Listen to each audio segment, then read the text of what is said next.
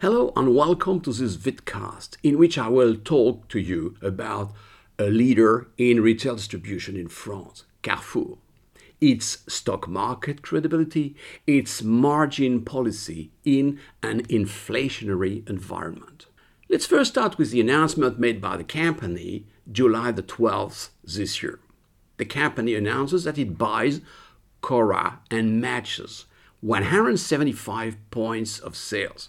They are in the same business, and it's a perfect complement for Carrefour on a geographical point of view, because these retailers are located in the northeast of France, which is where Carrefour is quite weak. And in addition to that, it's a significant increase contribution in terms of turnover with 5.2 billion euros.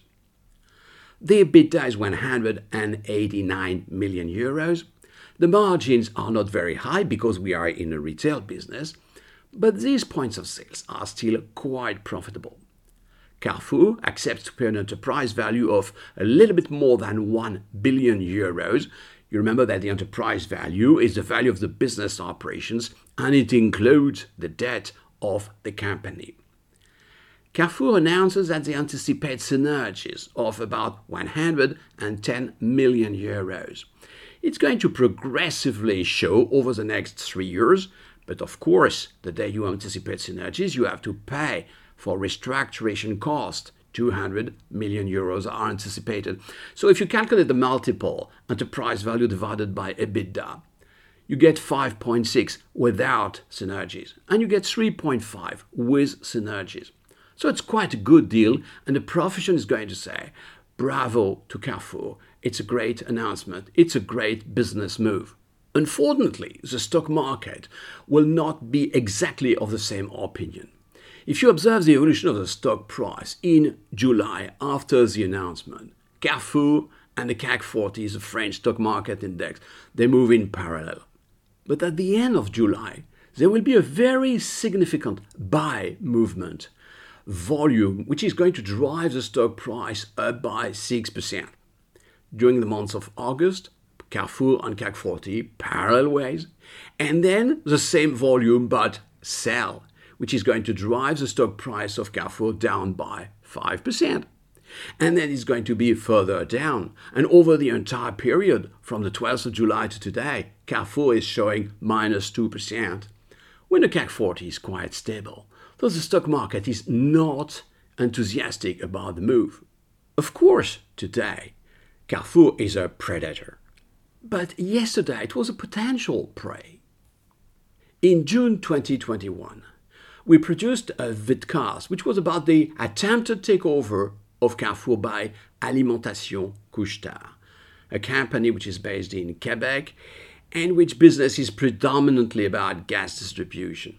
But there were also some attempted discussions about mergers and so on and so forth with Auchan and Casino in France. All ended as failures. Nothing worked. But there's a common platform, if I may say, about all these attempts, which is the undervaluation of Carrefour. And then everybody says there's a kind of credibility gap at Carrefour. What does it mean, a credibility gap? What does it mean, you lack of a kind of credibility? It's a situation where the market valuation of the company is absolutely inconsistent with its current financial performance. Lack of means negative, but it can also be positive. Sometimes the market is kind of over-enthusiastic about the value of the company, even though the performance is a little bit poor. But in this case, we are showing a negative credibility gap. There's some skepticism. The market is waiting for something like enduring performance. Let me give you an example. Decades ago, Danone, the very famous food company, was in the glass business. Flat glass, packaging. And then the company made a strong strategic shift from glass to food. During a few years, the market was absolutely skeptical about the relevance of the shift and the ability of Danone to be successful in its new business. Then the market understood that it was the right shift with the right team, and then the stock price went up. You can also observe credibility gaps when companies are exiting from crisis. That's the example of the subprime crisis. A number of companies were devastated in terms of profitability as a consequence of the subprime crisis. Then they recovered. But the market was absolutely not convinced that the recovery was sustainable and enduring. And then the market is waiting. The market is skeptical about the sustainability of the performance. Now, how long does it take to close this credibility gap? Closing means that the inconsistency becomes consistency. Well, to be honest, what I'm going to tell you is not very scientific. It's a result of my personal empirical observation of this kind of situation. Minimum 4 years. And what does it mean you close a credibility gap? When the credibility gap is negative, when the stock price is lower than what would be suggested by the return on capital, either the market is right or the market is wrong. If the market is right, it means that the return on capital employed will fall, will go down to get adjusted to the stock price, which is consistent with the return on capital and the performance. Or maybe the market is wrong, and then the stock price is going to go up. But it takes minimum 4 years. In 2021, I was describing Alimentation Couche-Tard and Carrefour and Walmart and Tesco as a benchmarking exercise. We could discuss the return on capital, the return on sales, and so on and so forth, and the market to book. Market to book is calculated dividing the enterprise value of the company, market capitalization plus net financial debt, divided by capital employed, which is the amount of money invested in business operations. So basically, you divide the value of the business operations by how much you invested. If it's more than 1, you create value. If it's less than 1, you destroy value. As far as Carrefour was concerned, the market to book was 1. So there was no value creation, no value destruction, even though the return on capital before tax was 12%. 12% before tax, it's about 8% after tax. It's more than the cost of capital. So the company was showing a positive performance. Still, it was not transformed into value creation by the stock market. Interestingly, at that time, Tesco was showing a higher return on capital employed from 12 for Carrefour to 18 to Tesco. But the market to book was 1.5. So in the case of Tesco, there was also a credibility gap. Walmart was less profitable in terms of return on capital than Tesco, with a ROCE of only 17%. But the market to book was almost 3.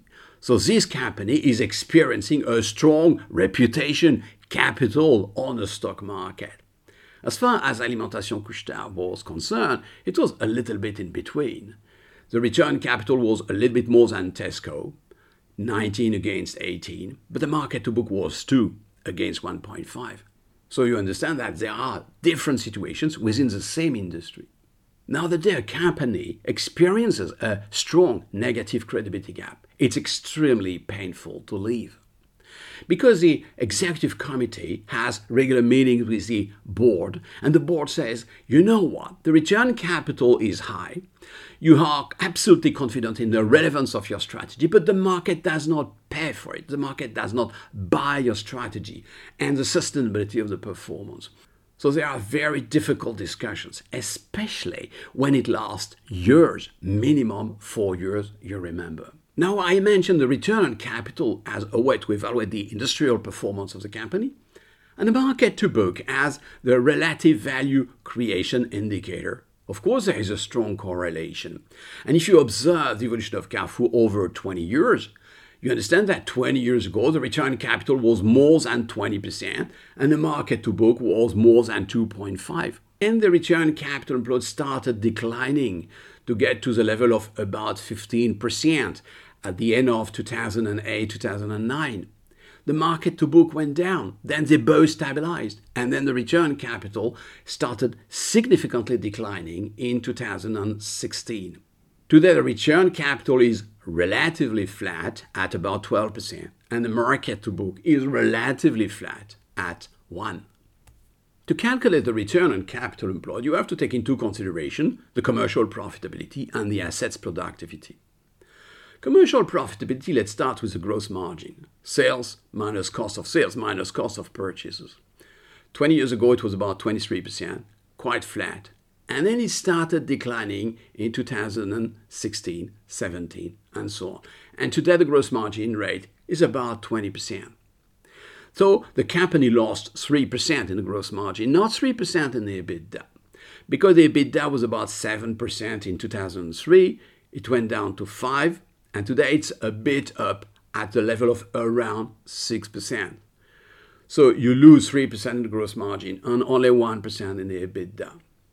What about sales divided by property, plant, and equipment? It's the productivity. It's the ability of the company to generate revenues out of each and every euro invested in the fixed asset, in a tangible fixed asset. In 2003, the figure was about 6 euros of revenues for 1 euro of property, plant, and equipment. It went up from 6 to 7, and then it started declining, and today it's about 5, reasonably stable. That's for the return on sales, commercial profitability, and for the productivity of the long-term non-current assets. What about the current assets?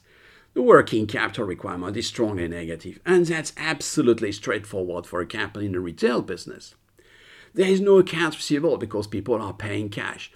Of course, there's a little bit of accounts receivable because the franchisees, they pay their royalties with a delay, but it's not very big. What is very big in a cash conversion cycle is inventories and accounts payable, plus inventories minus accounts payable. Inventories, they are about 1 month plus in terms of days of cost of goods sold, cost of revenues. And about accounts payable, it's significantly higher. The maximum was experienced in 2005. It was about 100 days. Then it slightly went down, and today it's about 80 days. So when you combine inventories a bit more than 1 month and accounts payable a bit less than 3 months, how much do you get? A strongly negative cash conversion cycle. You get the money from your customers before you pay your suppliers. The cash conversion cycle is negative by about 40 days. So you understand that the company profits very much from this situation in terms of financing the fixed asset by the negative working capital requirement, something extremely classical in the retail business. Then we can use a famous Dupont and Nemours formula and calculate return on sales multiplied by assets turnover in order to get the return on capital employed. The return on sales is EBIT divided by sales. 20 years ago it was about 5%. Today it's about 3%. So you lose 2% in terms of return on sales. The assets turnover very much is a consequence of sales revenues divided by property, plant, and equipment because the working capital requirement is quite negatively stable. And then the return on capital employed, again, was more than 20% 20 years ago. And it's about 12% today, declining trend. Once we have explained the components of the return on capital employed and its evolution, we can try to measure this credibility gap. There's one interesting way to do it, which is to calculate a kind of theoretical market to book as opposed to an actual market to book. What does it mean, theoretical market to book? We are going to calculate the enterprise value divided by capital employed as it should be, assuming a quite pessimistic assumption, which is there is absolutely no growth in the revenues, in the profit, in the free cash flow. Corporate finance gives us an interesting formula, which is market to book, is ROCE after tax divided by weighted average cost of capital. Now this is quite interesting to understand that this theoretical market to book is not very far from the financial performance. Financial performance, you remember, is not ROCE, it's ROCE against WACC. If the ROCE after tax is greater than the weighted average cost of capital, then the economic profit is positive and the company is performing. And then the market to book is greater than 1 because ROCE is more than the WACC, so the numerator is greater than the denominator. This is showing again the consistency in financial theory between the economic performance and the value creation. Now, if you plot on a graph the market to book no growth versus the market to book actual, you understand that there's a perfect consistency between these two indicators from 2003 to 2013, 14. Starting in 2014, there is a gap. The gap is created and is going to widen to get a maximum in 2021. Then, quite surprisingly, in 2022, there is a kind of closing, partial closing of the credibility gap. It's divided by 2. This is a little bit surprising, but in fact, it's explained by the evolution of the long-term interest rate. When you calculate the weighted average cost of capital for a company, there is a very strong part of the calculation, which is the cost of equity, what is expected by shareholders. You remember that what is expected by shareholders is government bond rates, a risk-free rate, plus a risk premium, which is a beta, systematic risk coefficient multiplied by the equity market risk premium. So the long-term interest rate is absolutely fundamental in the calculation of the cost of equity and in the calculation of the cost of capital. Observing the evolution of the long-term government bond rate in France shows a stability of the interest rates up to 2009. It was about 4%, and then there's a trend. It's declining and declining. It's going to be about 0 in 2019, negative in 2020, 0 again in 2021, and there's a very significant increase in 2022. Of course, the WACC is going to be strongly affected by this evolution of the interest rates. And if the WACC is up, the market to book at no growth is down. So basically, part of the story might be explained by the long-term interest rates and their evolution in the long term. But definitely there is another set of explanations which you don't find in the calculations, in the financial calculations, but in the economics. Back to economics means look at inflation as a current environment. And certainly, as the economists used to say, it's an inflation which is going to be hard to bring down. It's long-lasting, unfortunately, very likely. Then when you observe that your production costs are increasing, what can you do? Of course, you can increase your sales price, but you can do it if and only if you have a strong power over your customers. The source of power might be the strength of your brands, the quality of your product in terms of innovation. Then if the customers really want or must buy your product, you can increase the sales price. And then it's going to compensate more or less the increase in your production cost. But there is a very important concept which is taught first year at the university in microeconomics. It's a price-volume sensitivity. When you increase your sales price, it might be at the expense of a decreasing volume. Of course, there is a very famous counterexample, which is luxury goods. If you increase the price, it looks more like a luxury product and then the volume is up. But we are not talking about luxury goods. We are talking about household consumptions. And then you understand that the day you want to take a decision, you are facing a trade-off. If you increase your sales price, maybe you can increase your short-term margins or you can maintain your margins at the current level. But it might be at the expense of the volume. It might be at the expense of your customers' portfolio. Now, if you want to keep your customers, then you have to accept to lose a little bit in terms of margins. This is a trade-off for which you need a decision. Now, when Carrefour takes a decision, the company is not alone on the planet and in France. They are number 2 in France. Number 1 is Leclerc. Leclerc is a company which is not listed. It's a company with centralized purchasing centers and adherents. They name themselves adherents and not franchisees.